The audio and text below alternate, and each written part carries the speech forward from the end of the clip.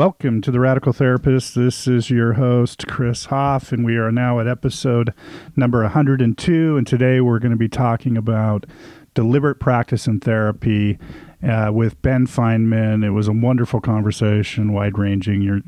I know you're going to enjoy it. But before we get there, a couple quick announcements. You're probably hearing this on Monday the 27th. On Tuesday, June 28th, on the Radical Therapist YouTube channel, Brian Doster, marriage and family therapist Brian Doster, and I are going to be doing a YouTube live, and the theme of this particular live is going to be, it's a, in quotations, insecure man's world. And so we're going to be taking on topics like Roe v. Wade, gun safety, and kind of myths around men in therapy. That'll be this Tuesday, and so please join us for that. Would love to have you. I've also restarted the Radical Therapist Patreon page. If you'd want to support the work that I'm doing for the cost of a cup of coffee, please check out the Radical Therapist on Patreon. There's some videos up there now, one on wonderfulnesses and a training video that Elena Grabaniak did for us at CFI, California Family Institute, on the absent but implicit in trauma. And so there's some good stuff, good content coming up on the Radical Therapist Patreon page. And if you want access to that, check it out. And we could use a couple more people in the coffee and consults twice a month on Wednesday mornings at 9 a.m. Pacific Standard Time.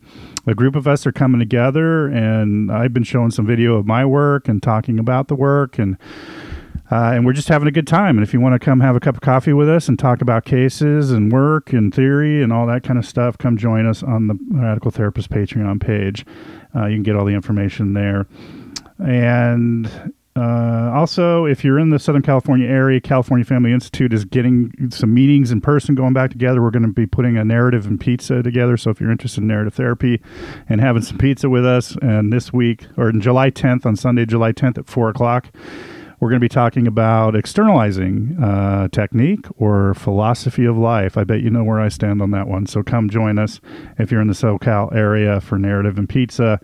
And finally, the Radical Therapist Gathering. Thank you, everybody that has registered so far. But if you have not registered, in September, we're having the Radical Therapist Gathering. Lorraine Headkey, Gary Ware, me, Jay Diarigo. We're going to be, and surprise guests. We're going to be having some fun and communing together and just talking about all kinds of different stuff. So the Radical Therapist Gathering, you can get the link, I think, at the Radical Therapist page and the website, theradicaltherapist.com. and all of that kind of stuff. So you don't want to miss that. And having said that, I'm now going to introduce us to our guest, Mr. Ben Fineman, who is the clinic director for Sentio Counseling Center, a new organization using the emerging science of deliberate practice to improve the quality of therapist training and education. He's the co-host of the Very Bad Therapy podcast with the awesome Carrie Witta, and host of the Learn Psychotherapy podcast, which you're going to want to check out. And Ben is also an associate marriage and family therapist in the state of California, and he's just an innovative and creative guy and very dedicated to the practice of therapy and improving training and education in the practice of therapy. And so without further ado, let's meet Ben. All right. Welcome to the Radical Therapist, Ben. Great to have you. Thanks so much, Chris. Yeah, it's good to see you. And I've been wanting to have this conversation with you for a while, so thank you for making the time. And today we are talking about deliberate practice and specifically to therapy. And I was wondering if maybe we should just start, for those that might not be too familiar, can you give us a bit of history on deliberate practice? Yeah, so the idea of deliberate practice comes from something that's often referred to as the science of expertise. Essentially, how do people become experts in any given domain? And the term deliberate practice first showed up in the early 90s. A researcher named K. Anders Ericsson was fascinated by this idea of what makes somebody so significantly better than somebody else at any given activity. And when you talk about expertise, you can look at a few different things. You can put me next to LeBron James, for example. I think we're about the same age. He is a much better basketball player than I am. Part of that is because he spent his whole life practicing how to play basketball. Part of that is also however tall he is, it is probably about a foot taller than I am. And so there are different things that contribute to what makes somebody an expert in various domains. But what Erickson really was curious about is what makes somebody so much better than somebody else in an area where it isn't just innate. It doesn't have to do with height. It doesn't have to do with how high you can jump. So he studied a lot of musicians, a lot of athletes. And what he found was that what makes one person better than somebody else is often just simply how much they practice. And a key distinction is that practice in this case is not performance. So performance is going out and doing something. Practice is isolating a very specific skill related to that activity and developing it with feedback, with a coach, with specific, clear skills that you're trying to achieve. Something about deliberate practice that entered pop psychology a while back was Malcolm Gladwell wrote about the 10,000 hour rule. Right. And there was actually a misinterpretation of Erickson's work when Gladwell wrote about it. So what Gladwell said was, if you do anything for 10,000 hours, you become an expert. And what Erickson said was, if you deliberately practice something for 10,000 hours, you become an expert. And that's that important distinction between practice and performance. That's great. And that's a great distinction. Thank you for putting that out there.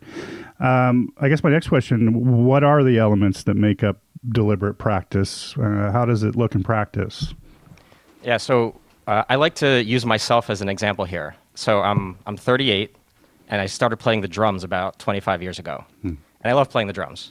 What I don't love is practicing playing the drums. So my parents got me drum lessons, and I went for about a month. And what I would do is, I distinctly remember something called a paradiddle. And I'm not sure if that's even what it's supposed to be called, but you're taking the drumsticks and you're tapping them on the snare drum in a specific way. And it's a lot less fun to do that than what I did after the drum lesson, which was go home, turn on MTV, because back then they still played music videos, especially rock videos, turn it up as loud as I could so I could hear it over the drums. I'm sure my neighbors hated me. And I would just play along to the songs. And I wasn't very good, but it was a lot of fun. And 25 years later, I've traded in my regular drum set for an electronic set so I can just put on Spotify and hear it through my headphones. So my neighbors hate me less and my fiance doesn't hate me as much. But honestly, I'm just about as good at the drums as I was 25 years ago, because what I'm doing is performing. I'm just playing along with a song because I find it to be enjoyable. What I'm not doing are the paradiddles or whatever other important skills, whatever the names are that make you proficient, technically proficient at playing the drums. And that's what deliberate practice, that's where deliberate practice shows up. You're isolating a very specific skill that is relevant to a broader kind of ability you want to develop. You're saying, what are the component parts of this individual skill? You're making it very granular, and you're just rehearsing that one specific skill. And ideally, you're doing this with some way to get feedback from somebody who is a coach, an expert, a supervisor, even a peer, who can identify what you're doing well, what you're not doing well, and give you precise feedback, so then you can just continue to do it. And something that's important to this distinction is that deliberate practice is done in a safe and supportive environment. So it's okay to make mistakes. Making mistakes is actually part of it. Failing is part of it, because whether it's therapy or playing the drums or ballet or anything, you don't just show up one day and you're perfect at it. You have to make mistakes and learn and grow and be open to those kinds of micro failures. Right. And deliberate practice says not only is that okay, it's actually part of it. We want you to fail so we can identify what are the areas that you can develop and then practice to develop those skills. That's great. And you're reminding me of my guitar playing, which I'm not getting any better at, and because I don't practice scales, or people would it's a great example. I think about jazz musicians. Yep. Right? I like listening to jazz. I really don't know anything about it. It's background music for me. It's pleasant background music. You strike me as the kind of person who would enjoy jazz. I do, yeah. I feel like your listeners of this podcast, many of them probably enjoy jazz. And a jazz musician, you see them improvise a piece and they're playing with a band, and it seems very spur of the moment. Right. Improvisational. Exactly. Which there is a lot in jazz, but... Yeah, and there is a lot in therapy as well. Right. But jazz musicians don't become masters by just improvising on stage. Right. They are behind the scenes performing scales, practicing, getting really good at those micro skills so that when they're on stage, it's second nature, and they can just take it in whatever direction they want. And that's how it translates to therapy in a way is nobody's going to go into therapy and say, I'm going to do X, Y, and Z and just lay it out prescriptively. Right. Maybe some therapists will. There's some models that incorporate that. But having very precise skills allows you to be improvisational in a way that is more proficient, is more skilled, helps people sitting across from you more. That's great. Okay, if deliberate practice means like practicing with a clear awareness of a skill we're aiming to improve, like drumming or guitar playing or what have you, or more importantly, therapy. I guess we're talking about therapy today. Yeah. How does this apply to therapy? And because I imagine many would say that the level of complexity around therapy, we kind of romanticize that in some ways too. I think a little bit, but the level of complexity that would be. How do you nail down that kind of complexity in deliberate practice? In a way, you don't. And I think that's liberating because there are a lot of wonderful minds in the therapy field who are trying to come up with a unified theory of psychotherapy. Right. And those are kinds of our models in a sense. I think we've got plenty of those.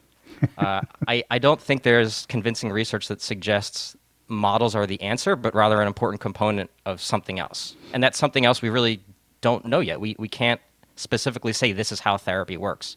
It is so beautifully complex.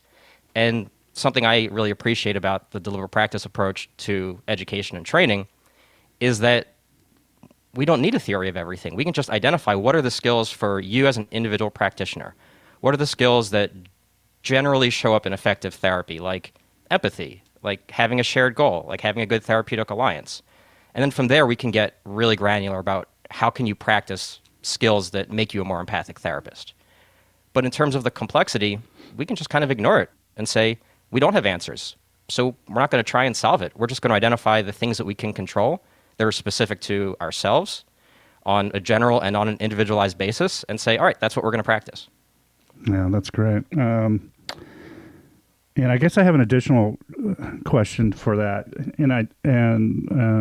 because you just had me thinking about a lot of the training goes on in systems or places or settings where there is not kind of that individual attention that might be required in a deliberate practice approach. I mean, what are your thoughts about that, or what are your workarounds around some of that? And I'm sure you have people coming to you saying, "Help me." So, what do you think? I think both are very important, and I think our field has historically focused on the former, that generalized training, where you learn theoretically how to do something. Sure, yeah. But, Chris, you and I are different people, and everybody listening to this, if they're a therapist, is a different person who may choose to integrate certain knowledge differently, or who may actually literally integrate it differently. They may, just the way they say their words, the way they show up as a therapist using whatever theory they're using, will just naturally look different from person to person. So theoretical knowledge can only take you so far. At some point, there is a procedural, a behavioral knowledge about how do you do this thing that you just learned in a weekend training with 50 other people? Mm-hmm. And how can you do it better? What do you do well, and how can you take that and generalize it? So there's an important need, I think, to not reduce or get rid of the theoretical, the general, but introduce this more individualized approach to skill building and therapy where we're saying, okay, I know, Chris, you're obviously a huge fan of narrative therapy. Right. I am as well. But if I looked at a video of you doing narrative therapy and vice versa, there would be obvious distinctions just naturally. Absolutely. You may be incredible at externalizing and asking those questions. And it may be something that feels a bit strange to me because, and this is true, it just has never felt comfortable asking somebody, so how does anxiety impact you with a capital A? And this just always feels a bit uncomfortable because it feels forced in a way. It's not natural language to me. So that's something that I could practice very clearly, and have stimuli created or work with a coach or a peer or somebody who can help give me prompts that make me just have to repeat this skill on a very granular level, understand how can I do it well, get feedback, and just practice until it feels more second nature. But you may not need to do that at all. You may walk away from a narrative training being like, yeah, like I got that. I don't have to work on that skill. Right. And that's wonderful. Right. Awesome. Okay. So I like this. You brought up the idea of failure and spaces where mistakes are okay. And, if deliberate practice requires us to keep targeting areas where we feel we're weak in, that kind of thing, that means we have to spend some time doing stuff we're not good at, right? And how do we keep folks, and we live in a culture that doesn't views failure in a particular way, right? Often. So how do we keep folks leaning into that sort of work? Having to confront mistakes and failure and that kind of thing when we, obviously we would probably much rather not look at that stuff. I have so many thoughts on this. So please let me know if I just ramble off into a different Go direction. for it. The first one is it is naturally difficult to have intrinsic motivation to do something that is hard, to do something where you're recognizing you're making mistakes.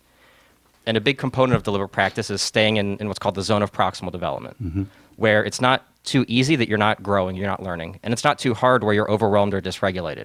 It's that zone where you're challenging yourself appropriately to develop a skill. Like if you're at the gym and you're lifting a weight, you don't want to lift a 1 pound weight or a 500-pound weight. There's somewhere in between that it's the right amount. So staying in there is important to help people allow themselves to make mistakes without it being discouraging or shame-inducing. That part about it being shame-inducing, I think, is a big sticking point for me when I think about ways to conceptualize therapist education and training differently. Because I think so much of us go into this field feeling a sense of anxiety that we don't know how to do therapy. And we want answers to ease our anxiety. And fortunately, we have wonderful professors and trainers and peers who will give us answers. But oftentimes it's done so in a way that suggests this is the answer, right, and that there is a right way to do it. And naturally, if that's the message you internalize, you will feel a sense of personal failure and shame if you don't have that confidence. You may be able to write a great paper in grad school, but then you sit across from a client and feel like you're not helping them, or they drop out, or you stumble over your words. I mean, everybody has imposter syndrome to some degree, I think. Mm-hmm. And the solution Daily. seems... What's that? Daily. Yeah. The solution seems to be get answers, at least early on. Understand what you don't understand so the imposter syndrome goes away. Mm-hmm. And the reality is the more confident you are as a therapist, this is one of my most favorite findings in research and therapy, is that there is a correlation between confidence and effectiveness in therapy, but it's inverse. Right. So if you're overconfident, you're likely to make more mistakes as a therapist. Right. Because we all make mistakes, and the awareness that you are making mistakes is the antidote as opposed to finding all the solutions. And so deliberate practice is beautiful in that it invites in the mistakes. And so to help somebody be okay with that, I think it really is a culture shift in some ways, where you're saying becoming a more effective therapist is about welcoming in those mistakes because it helps you identify your areas for growth. But it is hard. It's hard intrinsically, and it's hard when you may feel like you're in a system where you have to demonstrate objective knowledge to pass the licensing exam, to, graduate from your program, just to feel like you know what you're talking about on Facebook and get likes and that, all that does. It's hard to show up and say, I really don't know what I'm doing, and I need to practice to get better. So there's a real culture shift, and if people don't feel like they have that kind of support around them now, but they're interested in deliberate practice, I think seeking out peers and colleagues who share that intrinsic motivation is so incredibly important. Because it's not easy work. It's simple, but it's not easy. Right. And you speak to my dissertation. I have to say this because in my dissertation I did a study with early MFT students around learning theory, and one of the findings was they you talked about just giving the information, giving them the answers, but it was a scaffolding process, and I did reference the zone of proximal development in my dissertation. But students want the information up front, right? And then they want us to trust them as educators, supervisor, whatever, that they'll somehow make it their own as they go along through the process. But they do have those questions on the front side, and I think some of us on the postmodern therapy side have been pretty guilty of we'll teach theory and then they'll figure it out on their own. And I think that's too far a leap, I think. And talking zone, Michael White would call it the known and familiar and the possible to know, right? And sometimes I think we get too far out there. And I really liked the feedback I got from my students was that give us the information, we want answer our questions, and then we'll figure it out, right? And I appreciate that approach because it does, speak to personal agency. So, yeah. So I've heard in deliberate practice circles that talent is overrated, and I think you've kind of touched on this. But there's a growing body of research that flat out shows some therapists outperform others, right? Based on a particular measurement, of course. And depending on who you ask these days, the reason for that outperformance is, by using feedback or way of being, or, I'm in the kind of more relational knowing camp. And what are your thoughts about the role of talent when it comes to therapy? It's a fascinating question because, as you alluded to, there is a good bit of convincing research, and the research in our field is flawed in many ways. Absolutely, We can name that, but there is a good bit of convincing research that some therapists are simply more effective than others. But we haven't yet figured out specifically what that means. What makes somebody an effective therapist? Because there have been studies done. Some of the people who are at the forefront of deliberate practice research, like Dr. Scott Miller, Dr. Tony Romanier, they've looked at and studied and actually sat in on sessions with some of the people with the best outcomes, the best therapeutic outcomes based on routine outcome monitoring where clients are filling out their subjective sense of well-being. And the conclusions that people walk away from after doing this analysis is it just seems random. What makes somebody a great therapist is so hard to pin down and quantify and then generalize for other therapists. So talent exists in therapy, but what that is, I think, is still unknown and may forever be unknown because therapy is so complex. But that doesn't mean that you can't develop your individual sense of talent. So, for example, I can spend the rest of my life trying to be a great basketball player. Right. I will never be as good as LeBron James was, probably when he was 8 years old.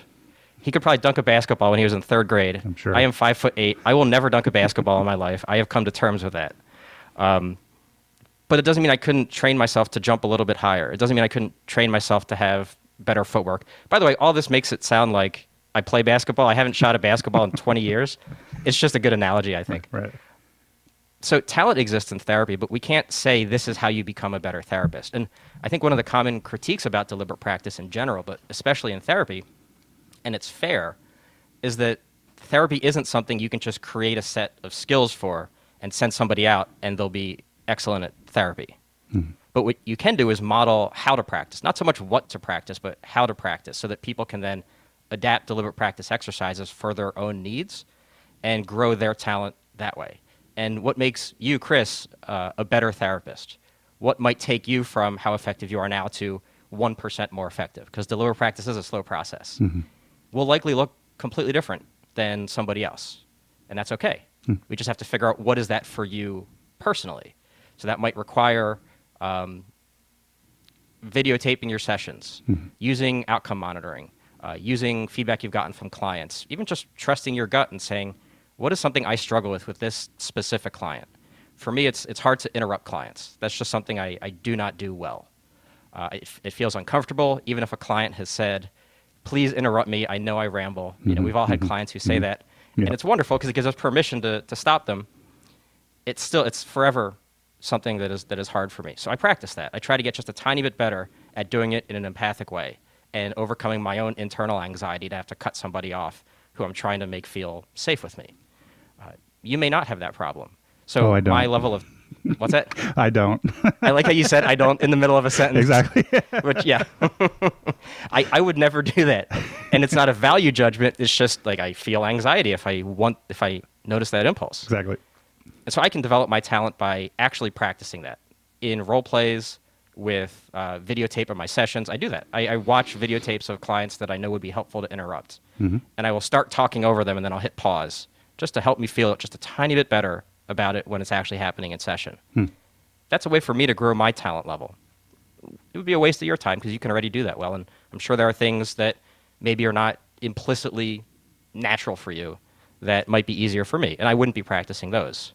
Yeah. So I can't tell you what to do, but we can work together to help you figure out what would be best for you. Yeah. And that's where you can become a more talented therapist. Yeah, because you shared one of yours, I'll share one of mine. I often get too far out ahead of the client, and so, and I still video work today. I mean, and I'll talk about that maybe in a little bit, but just, yeah, that's one of the things I'm constantly seeing in the video work that I'm looking at of myself is how I get out in front of clients in a particular way and try to move a little too fast. And that's probably why I don't have a problem interrupting, because I do tend to move a little too fast. So that's kind of the work for me right these days. Yeah. Yeah. And it's something where you could take that and get more granular, and because that's another thing about deliberate practice is specificity is so important, because maybe the skill you want to work on is not getting too far ahead of clients. Yeah. Okay, great. If we practice that, what does that look like? It's vague. So we can get specific and say, what would you be doing in session differently? and then we can come up with scenarios to help you practice that very clear representation of the skill you want to develop. Right. All right. While engaging in deliberate practice, practitioners are looking for errors or areas of weakness, and when identified, they establish a plan for improving them. You just described it very well. How does this play out in therapy? How do you account for different approaches and theories? I'm on the postmodern side of things. You know, you and I know you lean that way in some ways too. I know we might view errors in different ways, though. Say, you know, someone doing EFT or CBT would kind of view something different from my thing. How do you account for that when you're working with folks? Yeah, so the first thing that comes to mind is a question, which is, what do you feel like is an error from your perspective? And you can use the example we just had. Mm-hmm. You can use, if you don't want to make it personal, we can use an example of something you've seen in a trainee or in an associate. Mm-hmm. Just like, what's one example of an error that comes to mind for you? So one thing that we're working on a lot at CFI, for example, is trying to slow down prescription or interpretations of people's experiences, for example, which might be free game in, say, a psychodynamic approach, right?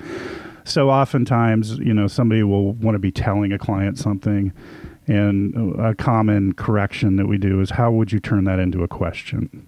Okay. Right? And because, you know, from a more collaborative or kind of postmodern or narrative therapy approach, it's all about question development, questions driving the work, questions as interventions, right? Rather than prescriptions or interpretations, for example.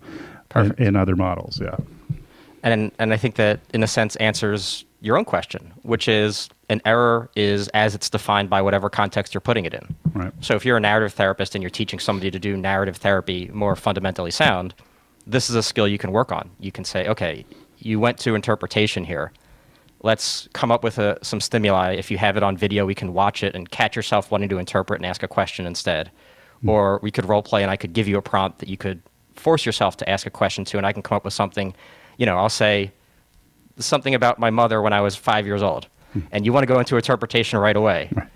And you notice that, and you catch it, and you ask a question. But if we're doing psychodynamic training, that wouldn't be a skill you'd have to practice. You'd say, great, like, keep doing the interpretation. In fact, we can find the times when you're asking a question and redirect it to interpretation. Right. And there may be therapists who are integrating narrative and psychodynamic therapy. That's something you probably do, because I know you're very interested in both a little bit. No comment, but I don't typically in my work. I have interest in psychoanalytic theory, right? In other contexts, but typically in my work, I'm not a purist in any way, but I do try to, you know, ask questions, and I avoid interpretation and prescription. Okay. Yeah. If you ever wanted to branch out and integrate psychoanalytic theory with narrative therapy, right, you could figure out, what does that look like with clients, and practice those skills. And an error would be taking too much time for questions or too much time for interpretation. Right. It really, that's one of the wonderful things about deliberate practice, is how individualized it is, because therapy training to some extent has to be. No two therapists are alike. No two clients are alike. So something that is an error with one client, and this is something that my colleague Carrie Reed and I have learned over and over again on our Very Bad Therapy podcast, is that what some clients experience as very helpful, others will experience as very harmful. Right. And so even defining an error goes outside of theory, goes outside of the therapist and into the client. So if you have a specific client where something is an error, you can practice that just for the benefit of your work with that client. It gets very, very specific and precise. Yeah, and I appreciate that. That kind of puts the client in a driver's seat. So I imagine, you know, feedback is an important tool in the deliberate practice, correct? Yeah, I find that the people who tend to be most drawn to deliberate practice are people who have, like, an innate sense of humility, where they recognize they can never truly be the capital E expert, because mistakes are a part of the process in therapy. And if you allow for mistakes, you allow for your own fallibility. Mm-hmm. And so accepting feedback from clients, soliciting and valuing feedback from clients fits right into that framework, because you're saying, I do have things to develop. So if this client says something didn't work, there's value there. I can look at it and say, is there something I can learn from this to become a more effective therapist? Mm-hmm. Awesome. Wonderful. Okay. What are some of the common therapist limitations you come across? We shared some of ours. You're not mine and yours. But what are some of the common therapist limitations you come across as someone implementing deliberate practice? It's so varied that I don't even have like a top 5 list. Okay. And honestly, when I hear the question, what are the limitations in doing deliberate practice? The biggest one, and I think it's so important to name, is just the fact that there really isn't a structure in place in our field to support deliberate practice. The external support required to do this work oftentimes doesn't exist. And I'm sitting here talking about the importance of practice and motivation and all of these wonderful qualities, but if you're not set up in a system that supports you, it doesn't matter. And that's a huge concern with deliberate practice is it takes time. Not everybody has that time, even if you're doing 15 minutes a day. Not everybody has that time. It can take money if you want to hire a coach to support you, but even if you don't want to hire a coach to support you, there's an opportunity cost. If you're sitting down to do deliberate practice, putting in the mental energy, you're not doing something else that could be securing your financial future. When you're in grad school, when you're in training, even post-licensure, people have a lot of debt often. It isn't always practical to do something where there is no extrinsic reward. The incentive structure in the field of psychotherapy is honestly pretty fucked up, where your effectiveness as a therapist is very loosely correlated to your success, your financial success, your professional success as a therapist. I would put your effectiveness way down the list, far below your ability to market yourself if you're in private practice, your ability to network, your ability to specialize and have a niche that gets clients in the door. If you're the best therapist in the world, but you are terrible at marketing, which I think a lot of therapists just naturally are because we're not self-serving in that way. Yeah, right. I hear myself, and there's judgment placed on marketing, and I want to take that back. I'm just going to I don't think that there's... Anyway, there isn't a lot of incentive to actually make yourself a better therapist unless it is intrinsic. And if it is, and you don't have the external support to do the work or to have the time or the resources, you're going to give up. And so the fact that things like graduate school, associateship, training, continuing education don't build that in to how therapists learn to be therapists, make it very hard to just set aside time to do this by yourself. So when I hear therapist limitations, I think the biggest one is the fact that systems of psychotherapy, of education and training, have just not prioritized this. And that's the biggest concern, not so much one person's lack of motivation. Yeah. And that goes back to my comment about like just the setting. We're not set up for that, right? And so, and listeners, we'll get to that. Ben is doing work on making deliberate practice more accessible to folks, and we'll get there in a bit. But deliberate practice is interested in studying top performers and then designing practice activities reflecting what they do. Who are your top performers, and what would be an example of an activity based on their work for you, for example? I think my answer will frustrate you because there is no specific answer. Deliberate practice is about how to practice, not so much what to practice. Okay. And because different therapists excel at different things, what makes you an excellent therapist may not make me an excellent therapist. I think of a story that my colleague, Dr. Tony Rumanier, talks about, where there was research that identified somebody who was the most effective therapist, right, based on her outcome data. And so he studied her, he visited her, he observed sessions, he hung out with her just to learn what is she doing. And it was stuff that was so specific to her worldview. It was about like the diet that she followed so that she felt a certain way physically at certain times of day with clients. Things that were so specific to her way of life and how she showed up with therapists that if I were to say, because this person has wonderful outcomes and this is what she does, that's what we all should do, I think we'd be setting ourselves up for failure because absolutely. It may not fit for us. So it's not so much about how do you become her, it's how do you identify what's within you that lets you become like the most you can be. Figure out what makes you effective and strengthen those skills in a sense. Yeah. So there's no specific answer. I do want to share, and you can tell me if there's some version. The reason I'm really interested in deliberate practice is because of an experience I had teaching in a narrative program at Cal State San Bernardino with John Winsley and Lorraine Headkey, where they took their students and they had to do 5 videos over a course of semester, and there was a rubric attached to the videos. You were going to be kind of evaluated, so to speak. Narrative purists are going to hate this, but you were going to be evaluated on naming the problem and externalizing language and mapping effects and some of these kinds of basic practices in the narrative approach. And I know that's going to whatever. But anyway, but the reason it really worked is that over the course of these 5 videos and this feedback they got from me, I had my students, my batch of students, and the feedback that I got from them, that all of them, in my view, excel. By the time they were done at 5 videos in the short period of semester, starting from video 1 to video 5, the amount of improvement and the amount of confidence that they had in submitting themselves to this process, getting feedback, being vulnerable, having to show video to all their peers, going through that process. And I don't know what exactly about it that made it happen, but it just sold me on video, the importance of videoing your work, having somebody there to kind of coach you and get feedback.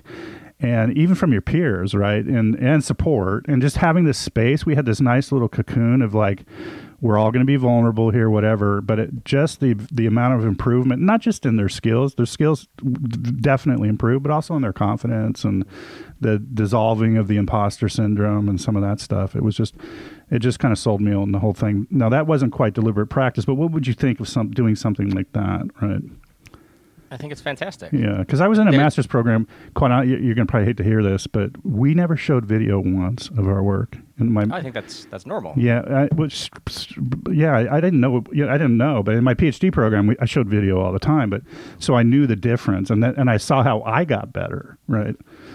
Yeah.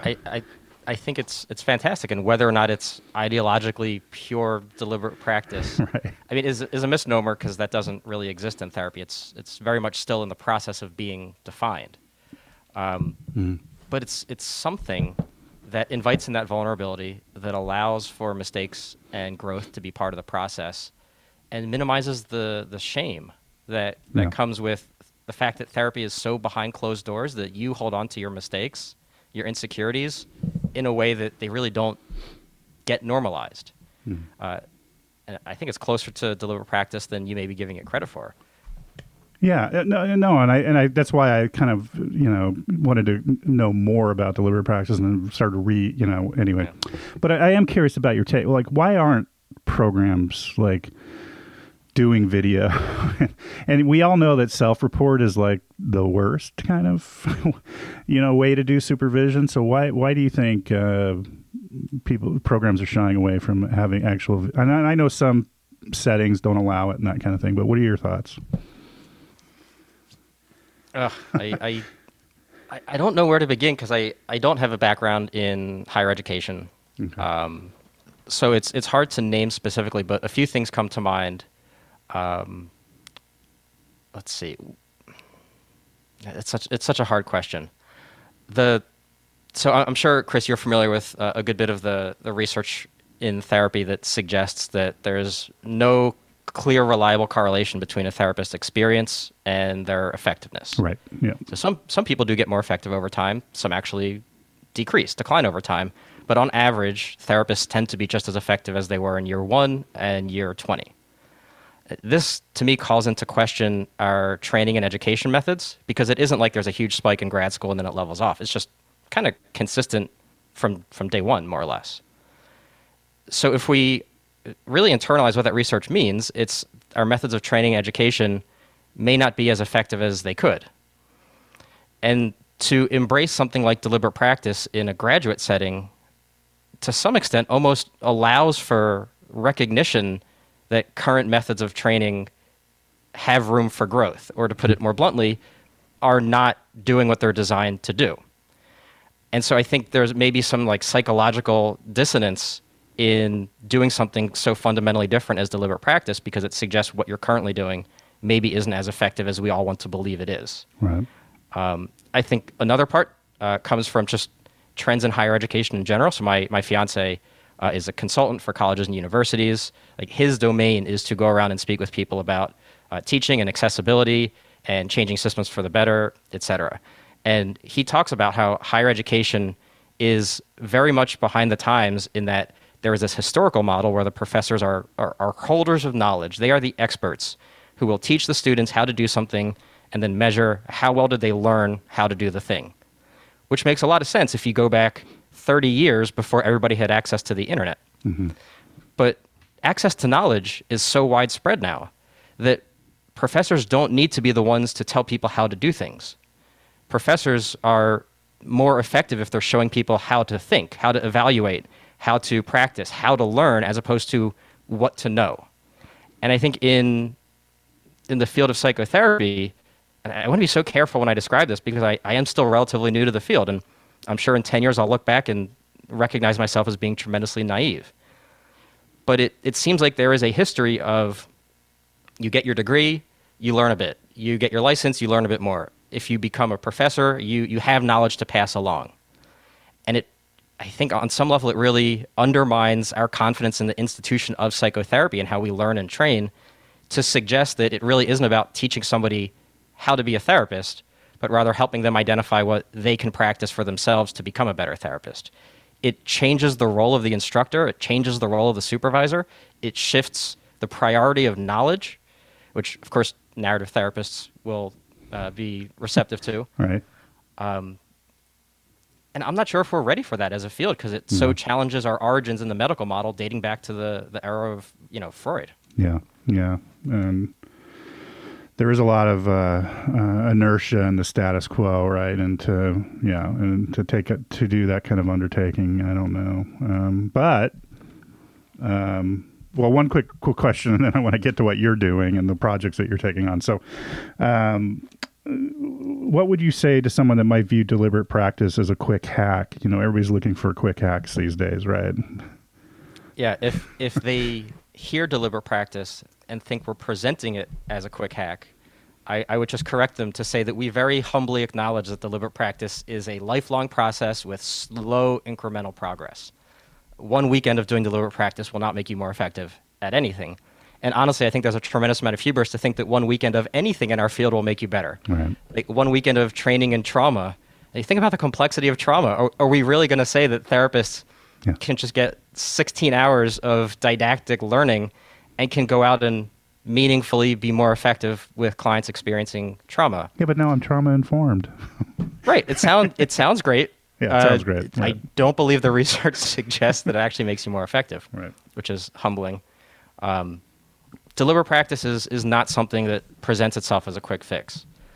It is a long, difficult, challenging, hopefully at times fun, creative, exciting process where you might do it for a year and see just a tiny bit of incremental progress in your outcomes. You may do it for 10 years and see just a tiny bit more.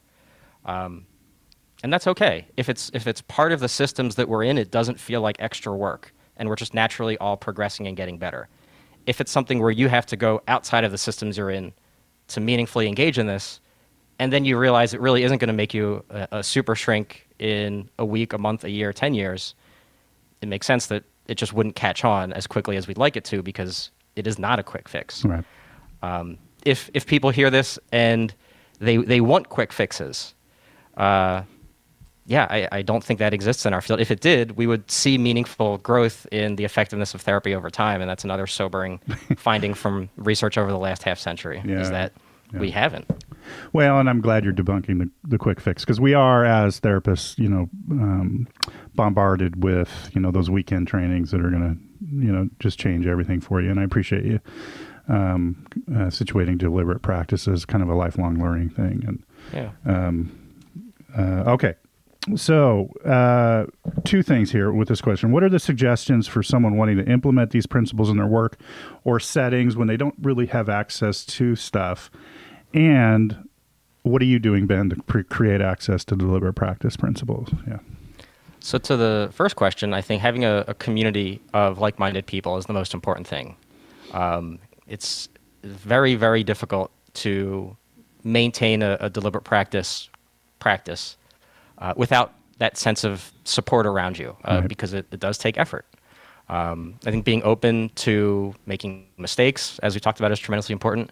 And I would also encourage people to embrace creativity in the process. It may sound rote in some ways, where we're saying, this is the skill, and this is how you practice it, and this is what you get feedback on. But because you're in an environment where you're not sitting across from a client, you can try anything. You can say absolutely anything and see how it feels for you. See how the person you're practicing with, see how it resonates with them. You can try to integrate narrative and psychoanalytic principles, and maybe it crashes and burns, and you say, well, that was a stupid idea. Like, fundamentally, that was never going to work. Right. Wonderful. Nothing has been lost by trying it. Right. But you get to practice in a way that, maybe you actually do develop something magical. Maybe not. But really bringing in creativity, I think, is a tremendous antidote to the fact that, it can be monotonous sometimes. Love it, yeah. Yeah. In terms of what I've been working on, so a little while back, Chris, you used the word inertia to describe our systems of education in this field and really in general. And I think that's a good place to start. So two of my colleagues, Tony Rumanier and Dr. Alex Vosh, they are, I think, at the forefront. They've been doing some incredible research over the last decade or so. Yeah, Tony Rumanier's book is great on deliberate practice if anybody is looking for a book. So. Oh, yeah. It's fantastic. It's a great book, yeah. So Tony and Alex spent years going around giving workshops, presentations, speaking to department chairs and speaking at graduate programs and doing trainings. And the feedback they got on these principles of deliberate practice was fantastic. But over time, they started to actually feel guilty because they would get messages from people saying, this was great, but I haven't maintained it because I don't have the time, or I don't have the resources, or my supervisor wants to know, why do I want to record my sessions? In a sense, they were setting people up for failure, not because the people would fail, but because the systems around them wouldn't be supportive enough. And so what Tony and Alex realized was there is so much institutional inertia in our field that things are done a certain way. They've always been done a certain way, and change is naturally slow in higher education. And so they said, well, let's just start our own university for therapist training where we can actually integrate these principles. And so about a year and a half back, I was fortunate enough to be brought on to the team at what's called Sentio University, which is opening in 2024. It'll begin as a standalone marriage and family therapy master's level program in the state of California. And we hope to expand in terms of what we offer at the university and also geographically over the next years and decades, where we're taking what we like to think of as the best in therapist education, stripping away things that may be not as effective or necessary and adding in a lot of this deliberate practice. So it's part of the system. So there is that just natural support that people have from day one when they enter the university. In addition to the university, we're creating an affiliate training center called Sentio Counseling Center. And my full-time job right now is as the director of Sentio Counseling Center. And it's been open since March of 2022. And I'm tremendously excited that in the fall of 2022, we will actually be beginning with our first training cohort of trainees and associates throughout the state of California. We just finished our first round of interviewing and accepting counselors, which is incredible to see the enthusiasm that they have. And again, at Sentio Counseling Center, the training and the supervision we're giving integrates deliberate practice so that people feel like it's not something that they have to find the time for. It's required of them. That's what we're having them do and giving them that personalized support to be able to do it.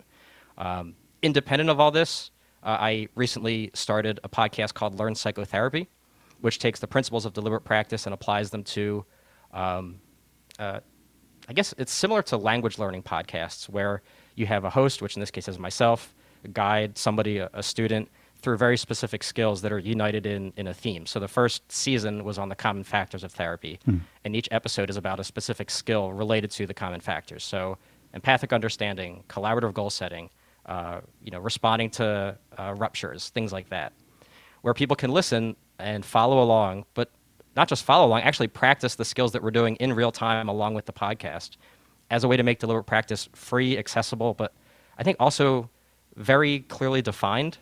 Something that's challenging at this stage of the development of deliberate practice in the field of psychotherapy is it's ambiguous.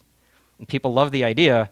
I remember it took me 6 months from first learning about it to actually understanding what the hell it was. And I was reading the books and watching the webinars, and if I had to talk about it, I'd say, I don't really know. Like, it sounds great, but I have no idea what it is. We're trying to define it in a way that makes it so it's very easy to engage with. And so the Learn Psychotherapy podcast is an extension of that, where in future seasons, we'll be doing deliberate practice skills related to different theories of therapy, different important topics. And all of it is just designed to give people more access to this other way of learning. And we'll see how it goes. It's all new, but it's all very exciting. Yeah, it is very exciting, and I love hearing about innovative new approaches and what you're trying to do, Ben. And that's just that's outstanding. Especially our education needs a little disrupting and currently, and so it's exciting to hear what you're doing. Listeners, I'll have all of Ben's stuff linked in the show notes so you can access that. Final question, Ben, and I like to ask all the guests this question, and again, thanks for coming on, and I got to get Carrie on here too sooner or later. So, Absolutely. For those that don't know, Carrie and Ben does a podcast with Carrie Witta around it's called Very Bad Therapy Podcast. So you can imagine what that might mean. Go check it out. Anyway, so Ben, final question. What book, ideas, art, films, whatever, are capturing your attention these days? What's giving you, what's sustaining you in this work? Gosh, the three things that I have enjoyed the most recently, I read The Death of Ivan Ilyich. Oh, okay. Which is a somewhere in between a short story and a novel that I found so incredibly powerful, just about the dying process. So wonderfully written that it baffles me that the author himself had not gone through this process to be able to write about it. And there was a movie that was inspired by the book or the short story called Ikiru. I have never cried harder. Wow. I don't usually cry when I watch movies. I think Coco, the movie Coco about 5 years ago, I lost it. Got you? Every time I watch it, I lose it. Yeah. And then this movie, Ikiru, is just so hauntingly beautiful. I cannot express enough how much I love those two pieces of work. And then I also recently finished the show Schitt's Creek, which is certainly like in a different category of entertainment. But that also got me. That also made me cry. I think I've just been feeling the need to cry a lot lately. And so those have really brought it out in me. That was a fantastic show. That was highly wonderful. recommended as well. Schitt's Creek was actually it was a running topic in the supervision groups at CFI for a long time. That's fantastic. Because everybody was like getting updated. So so good. Yeah. Again, Ben, thanks for making the time, coming out, and I really appreciate it. And keep up the good work that you're doing. Keep up the innovative and creative work that you're doing. Thanks. Likewise, Chris. I absolutely love your podcast. It's an honor to talk to you. Thanks so much. Thanks. All right, that's our show. And as always, thanks for listening. Please share it with some people you think might benefit from it. Please go to the Radical Therapist YouTube channel and subscribe, and check us out on the YouTube Live on Tuesday at 5 p.m. on the 28th, and we would love to have you there. I think there's going to be a chat option too, so if you have some questions that come up, that we might be able to try to tackle some of those. So, register for the Radical Therapist Gathering in September. We want to have you there. Come hang out with us. We'd love to have you there. And so I think that's it for it. You can always reach out to me at theradicaltherapist@gmail.com, theradicaltherapist.com website. Be happy to hear from you, and please spread the word, and let's grow the ranks of the Radical Therapists. As always, thanks for listening. I'm Dr. Chris Hoff. Peace.